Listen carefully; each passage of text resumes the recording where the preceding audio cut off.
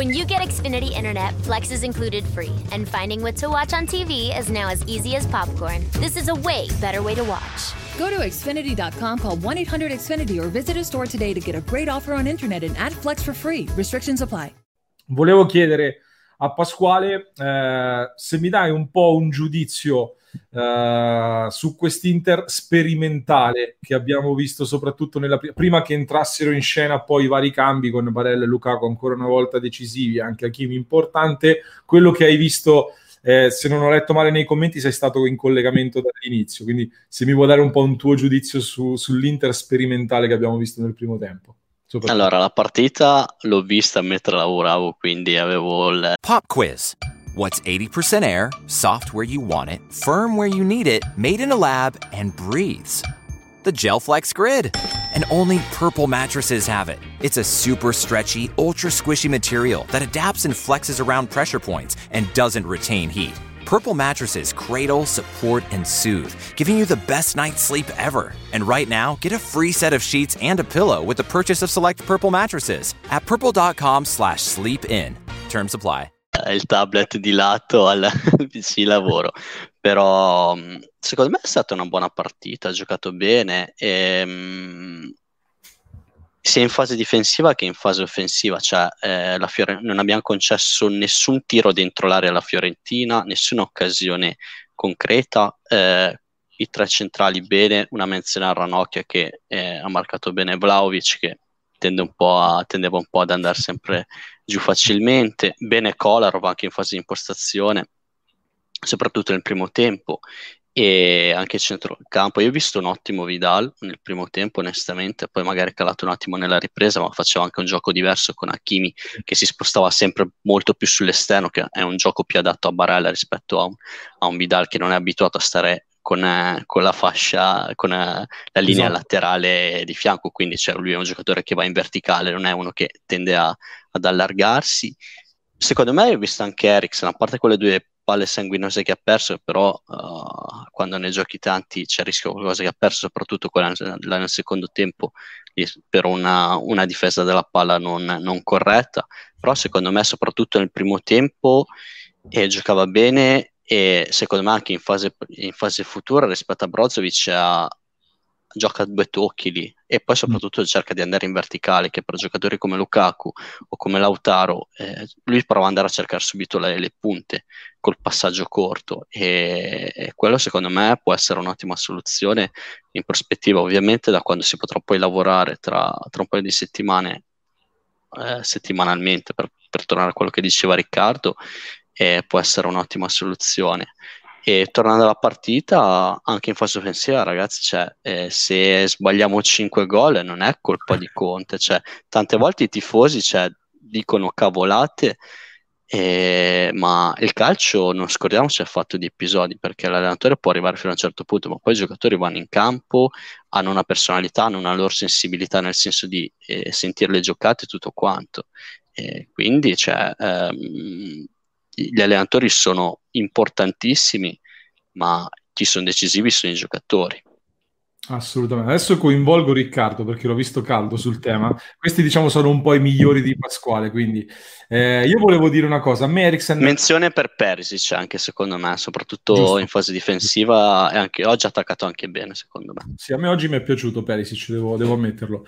Adesso coinvolgo Riccardo perché a me Eriksen oggi non è particolarmente piaciuto, nel senso che l'ho visto sbagliare palloni importanti e soprattutto mi aspettavo, non solo per colpa sua, diciamo, mi aspettavo che venisse coinvolto ancora di più, soprattutto nel primo tempo. Nella prima parte di gara non è stato neanche cercato tantissimo, come mi aspettavo che invece si dovrebbe fare con un giocatore in quel ruolo lì. E detto questo, io sono d'accordo col voto di Simone, che lo coinvolgo, e poi Simone farà la sponda a Ricky, perché spero che questo sia un punto di partenza, nel senso che sono d'accordissimo sul discorso che ha fatto Pasquale. Eriksen rispetto a Brozovic gioca molto più in verticale, gioca molto più rapido senza portare tanto la palla, e questo è quello che manca al centrocampo dell'Inter. L'Inter ha tutti i calciatori che portano la palla, che gestiscono la palla, che se devono andare dall'esterno gliela consegnano proprio a mano, visto che poi tra l'altro abbiamo il nostro Ricky che consegna, cioè questo gliela deve portare fino a lì, diciamo, fino all'ingresso dell'esterno, mentre il Eriksen gioca più in rapidità. Quindi si è visto chiaramente che quando è entrato Brozovic, Eriksen si è spostato mezzala e i due si pestavano i piedi, quindi diventeranno sempre più alternativi i due, secondo me. Quindi vado da Simone, perché se sei d'accordo con me con questo giudizio, che voto hai dato, e poi passi la palla a Ricky, che l'ho visto carico sul tema. Sì, sono d'accordo con tutto. Ho visto un Eriksen, secondo me è esagerato dire che ha fatto benissimo, come è esagerato dire che ha fatto malissimo. Io fino a poco prima della fine della gara gli avrei dato 6, poi ci ho ripensato e ho detto ha perso 2 palloni veramente sanguinosissimi, rischiavano di causarci non pochi problemi. Poi mi sono detto, io sono anche uno che lo stima, quindi magari quel mezzo voto in più arriva inconsciamente dal fatto che io lo apprezzo come giocatore, e allora gli ho dato mezzo voto in meno e quindi 5,5, però mi ha soddisfatto. Cioè, per essere la prima prestazione di Eriksen lì mi aspettavo peggio, e soprattutto mi aspettavo un cambio intorno al 70esimo. Invece ha giocato tutti i 120 minuti. E ti dico, io ho notato anzitutto una certa difficoltà a calarsi fin da subito in quella posizione lì. Nel primo tempo era palesemente un pesce fuor d'acqua, infatti dicevano anche in cronaca che Conte continuava a telecomandarlo, vai di qui, abbassati, alzati, però ho sentito anche tante volte bravo Christian da bordocampo, quindi segno che Conte comunque apprezzava. E soprattutto ho notato, non so se poi siete d'accordo anche voi, quando tu dicevi che va cercato un po' di più, io ho l'impressione che sia un po' anche un timore inconscio della squadra, che con Brozovic non ha paura di dargli il pallone, perché sa che bene o male non lo perde. Eriksen è un giocatore nuovo di fatto, e quindi ci sta che magari si abbia un filo di paura in più, soprattutto se vedi che dopo una ventina di minuti fa quel lancio in cui praticamente la passa quello della Fiorentina e lancia un contropiede. Però io, ecco, quello che ho scritto nel finale della pagella è quello che spero che sia, ovvero, come dicevi tu, che sia un punto di partenza. Non posso che rimanere ottimista, cioè da qui può solo che migliorare, anche perché, e chiudo, a lui si vede che oltre alla fiducia un po' della squadra verso di lui, secondo me gli sta mancando un po' anche di fiducia in se stesso. Cioè io mi ricordo Eriksen del Tottenham, ragazzi, si imponeva, sapeva di essere il più forte di tutti, si faceva dare la palla, lanciava. Secondo me adesso è in quella fase in cui ha un po' paura anche lui, perché sa che ha tutti i riflettori addosso, sa che ogni partita può essere l'unica nel giro di un mese, e quindi ha paura di sbagliare anche lui. È assolutamente umano. Se gli si dà fiducia, come io dico da mesi, secondo me non può che crescere, e vi dico non può che, secondo me, diventare anche il titolare. Magari non indiscusso, ma un giocatore veramente importante. Ricky? Io volevo chiederti, scusami, se metto 2 immagini su Telegram, tu riusciresti a caricarle? Sì. Perché ho fatto 2 schemi, non so se ti interessano, che ho notato che avveniva spesso durante la partita. L'unica paura che ci provo, spero che non cada la linea, provo a caricarli. Proviamo. Al limite ti posso al volo rimuovere un attimo dalla diretta se si blocca, e ti riaggiungo. Sì, si è probabilmente bloccato. Vabbè, lo tolgo per un momento. Ecco. No, dovrei aver... Allora, vediamo, eccolo qua. Volevo collegarmi sull'ultimo discorso di Pasquale, che sostanzialmente sono quasi totalmente d'accordo su quello che ha detto. L'unica cosa sul fatto dei giocatori, se non segnano, non è colpa di Conte, che anche su questo sono d'accordo, quando ad esempio un Vidal davanti alla porta la butta alle stelle, o anche Lautaro magari ogni tanto ci si aspetta un pochino di più sulla fase realizzativa. Però a volte mi sembra, in alcune circostanze, che forse gli schemi di Conte sono un po' troppo, cioè non lo so, mi danno la sensazione che li sprema troppo e sono poco lucidi. Non lo Dici so, quello? io volevo far vedere. Allora, purtroppo manca un pezzettino verso l'alto, però volevo far vedere, ovviamente è stata fatta con i mezzi che avevo a disposizione, non è.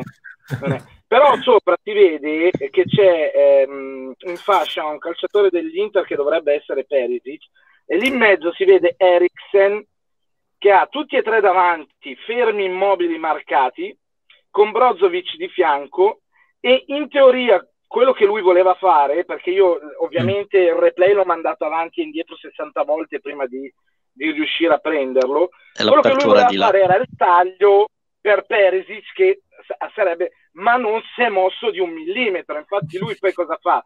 Scarica il pallone a Brozovic e guarda Perisic come per dire, ma vuoi partire o no? Cioè, sostanzialmente quello che io penso, e anche nell'altra immagine poi si vede, arriva subito nell'altra immagine, mi sento molto Stefano De Grandis su all'Interpassione Tech.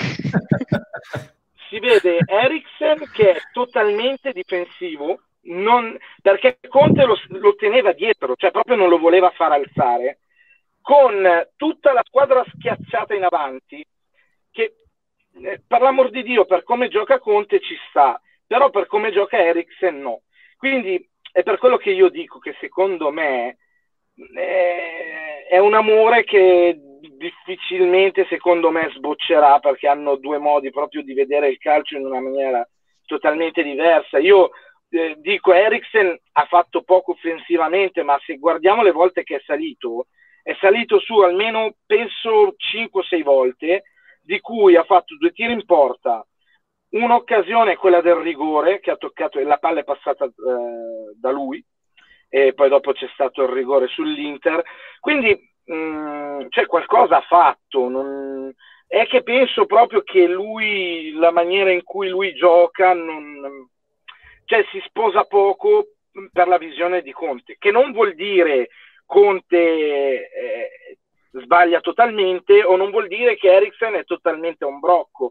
Io il primo anno di Eriksen all'Inter ho iniziato dopo mesi a farmi un po' trascinare da tutte le voci, oramai è in discesa, però poi mi sono detto, ma è possibile, a 28 anni, come fa un calciatore che fino all'anno scorso aveva dei numeri pazzeschi? La cosa che mi ha fatto dire no, devo approfondire su sta calciatore, quando è andato a giocare con la Danimarca. Io ho guardato tutte le partite della Danimarca con la nazionale e io vedevo un calciatore totalmente diverso di come giocava all'Inter. E lì ho detto no, voglio capire, ho guardato le partite del Tottenham, lui è uno che parte dalla difesa e arriva all'attacco, dove c'è la palla c'è lui. Ha bisogno di tanti palloni, cioè io penso che Brozovic avrà più o meno toccato lo stesso numero di palle di Eriksen ed è entrato 50 minuti dopo, 60 minuti dopo. Sì. Per quello che dico, spero che magari ci lavori tanto e riesca a farlo comunque girare nel suo schema, però la vedo un po' dura.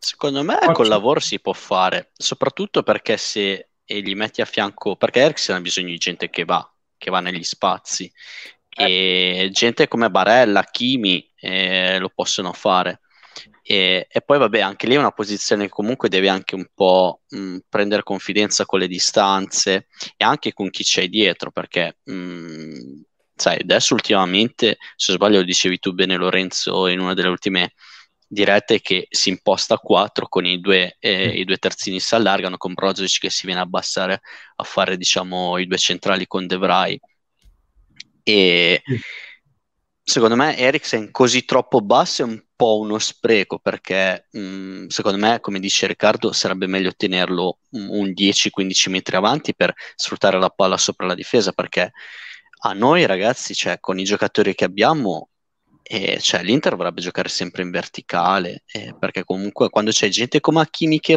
se li fa gli spazi, Lukaku, come per esempio il gol contro il Crotone, il quarto che ha fatto, anche Lautaro è uno che dà profondità, e cioè, queste cose dobbiamo sfruttarle, e io vorrei tanto vederlo, e spero di vederli presto, quando starà bene con Sensi, perché Sensi secondo me può essere la chiave di volta quando e se mai l'avremo, perché comunque è un giocatore che lì il passaggio nella tre quarti avversaria di 10 metri, 15 metri filtrante te lo sa fare, perché anche lui è uno che la prima giocata che prova a fare è sempre andare in verticale. Non so se vi ricordate le prime 6 partite dello scorso anno, che era fantastico. Cioè, sì, ma anche le partite in cui è rientrato adesso abbiamo visto assolutamente cioè essere il giocatore in grado di cambiare i ritmi della gara, sia in di più velocizzare il serve. gioco. Esatto. Velocizzare o rallentarlo anche quando serve, quindi assolutamente sì. Sentite, io vi faccio le ultime 2 o 3 domande, che poi ci facciamo anche una clip con questo vostro intervento che è stato molto interessante, però devo aggiungere anche il tridente offensivo degli abbonati, perché c'è anche il nostro Aldo. Ciao Aldo, ben ritrovato. Ciao Aldone. Ciao ragazzi. Ciao Aldo. Ciao Aldo, grande. Mamma Prima mia. prima di completare questa clip, però, la domanda che vi volevo fare per andare in chiusura della clip, poi ho visto il nostro Aldo, quindi la faccio prima a lui e poi a Ricky e quindi a Pasquale. Come ci arriva, secondo te, Aldo, dopo questa vittoria, l'Inter alla partita di domenica contro la Juventus? E poi l'altra domanda ve la faccio dopo. Allora, in realtà penso che ci arrivi non in modo diverso rispetto a come siamo partiti da domenica. Cioè, vivo questo post Inter Fiorentina come se fosse stata la sgambata proprio del mercoledì, perché ho visto ritmi spesso molto bassi. Temevo tantissimo che fosse il remake della partita Inter-Shakhtar, lo 0-0 che ci ha tirato Sì. fuori, perché anche i tiri erano tutti centrali uguali, per cui cara grazia che finalmente un tiro centrale è riuscito a passare tra le braccia del portiere, altrimenti saremmo qua a fare i set fotografici dei portieri. Noi siamo sembriamo fatti apposta per gli shooting fotografici dei portieri avversari, però vabbè, stavolta è andata bene, per cui sicuramente di morale fa bene, però non credo che pesi tanto a livello fisico, ecco. Ricky, tu che ne pensi? Motivazioni in più oppure comunque che sensazioni hai in vista di domenica contro la Juventus? No, io è una partita dura. Secondo me, io ho visto anche Vidal, non so se è stata una sensazione mia, ma a fine del primo tempo, quando l'hanno intervistato, sembrava quasi commosso. Cioè, era talmente contento che aveva segnato sul rigore, e anche questo spero che faccia tacere un po' le persone, quelle che sono convinte che è juventino e gioca per la Juve. Cioè, si vedeva che era veramente un'esplosione di gioia, e spero che tutto questo dia morale. Comunque sicuramente la dà, speriamo che sia un'arma in più che ci possiamo portare dietro per la partita con la Juve. Pasquale, sbilanciati tu, vai. Secondo me ci arriviamo, queste partite si preparano da solo. L'unica cosa è che forse, e spero che Conte non la carichi troppo, e che neanche noi ci facciamo la carichiamo di troppe aspettative. Cioè, siamo alla 18ª d'andata, se dovesse andare male andremo a -6 dal Milan, e la Juventus in caso ci potrebbe arrivare a pari. Se vincesse col Napoli andremo a +3.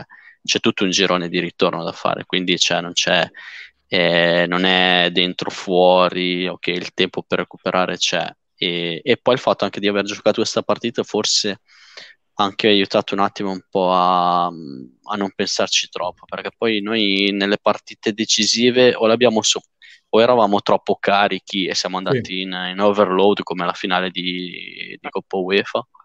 Sì, anche con la Juve l'anno scorso. Quindi andiamocela a giocare e vada come vada. Loro sono i più forti, sono i favoriti, e loro hanno da perdere, perché comunque vengono loro da 9 scudetti di fila, quindi a loro la palla dei favoriti sono anche in un momento favorevole, e poi considerando sempre un Inter Juve le varie ed eventuali. Faccio l'ultima domanda partendo da Simone, poi il giro orario, per chiudere la clip. Poi se volete restare un altro po', volentieri, poi chiudo la clip a questo punto. Però Simone, derby col Milan, ci prendiamo la rivincita in Coppa Italia? Dobbiamo. Io voglio vedere la gente che entra in campo col sangue agli occhi. Mi dispiace, ma non si può fare altrimenti, perché comunque arrivi a avere la possibilità di andare ancora più avanti nella Coppa. Il derby giocato fin qui, l'unico l'hai perso, Loro tra l'altro saranno senza Donnarumma e quindi magari fra i pali saremo quantomeno alla pari, dicevo io, perché poi Andanovic in questo momento è un po', un po' così. E no, io davvero voglio vedere una squadra che entra in campo, poi magari hai sfortuna e non vinci comunque, però voglio vedere una squadra che ti lascia comunque soddisfatto nel limite del possibile nel caso in cui non dovessi vincere, quindi sì, assolutamente. Pasquale? Dobbiamo vincere, punto e basta, perché siamo nettamente superiori, perché io quest'anno sto vedendo diverse volte il Milan e onestamente sono in credito, sono una squadra onestissima e fanno il loro gioco, però secondo me stanno raccogliendo di più di quello che meriterebbero. Ecco che volevo che qualcuno si sbilanciasse. Grande, Ricky? Ma il problema è che se parti da destra o da sinistra, io sono sempre in mezzo e mi tolgono sempre le parole che... Okay. Hai ragione. E poi mi dici, Ricky, hanno già detto tutto. No, a parte gli scherzi, no, ma la penso anch'io come Pasquale. Cioè, totalmente d'accordo. Bisogna andare lì proprio con la mentalità che va vinta quella partita. Non è con la Juve, va bene, sono favoriti, hanno comunque quella cosa in più, che magari anche che se giocano male hanno quel nome in più che la buttano dentro, però col Milan bisogna andare lì proprio a dire, boh, la portiamo a casa. Secondo me è giusto così, questo è il mio parere, cioè bisogna andare lì con la mentalità da vincente e portarla a casa e dire questa partita la vinciamo noi stavolta. Aldo, magari dando anche una bella mazzata in ottica campionato. Nel senso... Ma sì, perché comunque appunto il Milan va sull'onda dell'entusiasmo dei risultati che sta ottenendo, per cui se inizia a farcela ai rigori col Torino, a perdere con la Juve e poi perde con noi e un altro pareggino e Ibra va a Sanremo e magari ci divertiamo davvero, perché voglio dire, comunque mi è piaciuto tantissimo l'incredibile autogufata di Pasquale sulla Juve, ma sul Milan non ce la facciamo, cioè essere scaramantici col Milan è più forti noi, non possiamo dire mai è difficile, no, o li schiacciamo o niente, cioè non esiste. Dai, siamo nettamente più forti, cioè. E invece per quanto riguarda quello che diceva Simone, io invece speravo ci fosse il Donnarumma forte, perché è l'unico a cui riusciamo a far gol, perché mi risulta che suo fratello un gol dall'Inter non l'abbia mai preso e gioca solo contro di noi praticamente. No, c'è Tatarusanu. Lo so, però va a finire che gioca il fratello il fratello strapagato, il fratello che, se ricordate, fermò un grandissimo João Mario a 2 metri dalla porta. Sì, infatti, cioè i miracoli, cioè, neanche lui sapeva di essere un portiere. Mino Raiola se l'ha inventato come portiere e ha vinto un derby da solo, cioè non lo so, vabbè. Va bene, ragazzi. Era la prima volta che João Mario era arrivato davanti alla porta tutto gasato.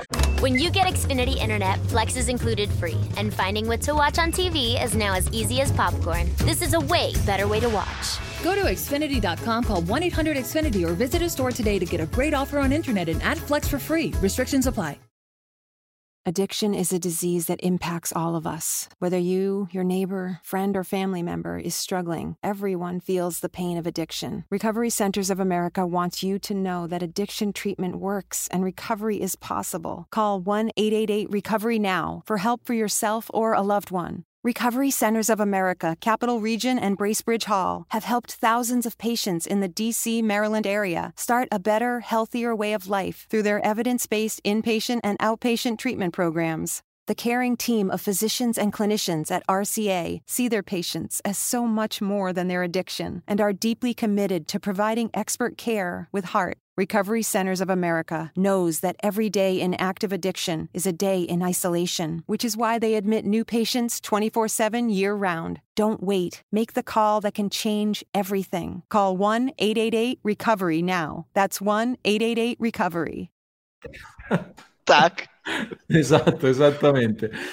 Allora ne approfitto, chiudiamo qui la clip, mi raccomando, Pasquale, Ricky e Aldo sono i nostri abbonati. Se anche voi che ci state seguendo volete entrare nelle nostre live, entrare a far parte del nostro club, partecipare a queste belle chiacchierate che ci facciamo tra l'altro il lunedì sera in esclusiva soltanto tra noi abbonati, vi basta cliccare appunto sul pulsante abbonati, oppure anche al link che trovate in descrizione per entrare nel nostro club e per sostenere il nostro progetto Passione Inter. When you get Xfinity Internet, Flex is included free, and finding what to watch on TV is now as easy as popcorn. This is a way better way to watch. Go to Xfinity.com, call 1-800-XFINITY, or visit a store today to get a great offer on internet and add Flex for free. Restrictions apply. If you're struggling with alcohol or drugs, Recovery Centers of America can help. RCA's local inpatient and outpatient programs are founded on science and delivered with heart from an expert caring team who will inspire and guide you every step of the way. Call 1-888-RECOVERY now to speak with a treatment advisor. At RCA, you'll be in a community that builds connections and fosters support from peers and RCA's team of medical professionals and recovery support specialists. At RCA's state-of-the-art campuses outside of D.C. and on the Eastern Shore of Maryland, they tailor your treatment to you and also offer specialized programs for patients with history of trauma, for patients who have achieved recovery but are experiencing a relapse, for young adults, adults 50 years and older, and for LGBTQ plus patients who wish to seek treatment without worry of stigmas. RCA answers the phone and accepts patients 24/7. And because it's local and in-network with insurance providers, treatment is affordable and accessible. Don't wait. Call 1-888-RECOVERY today.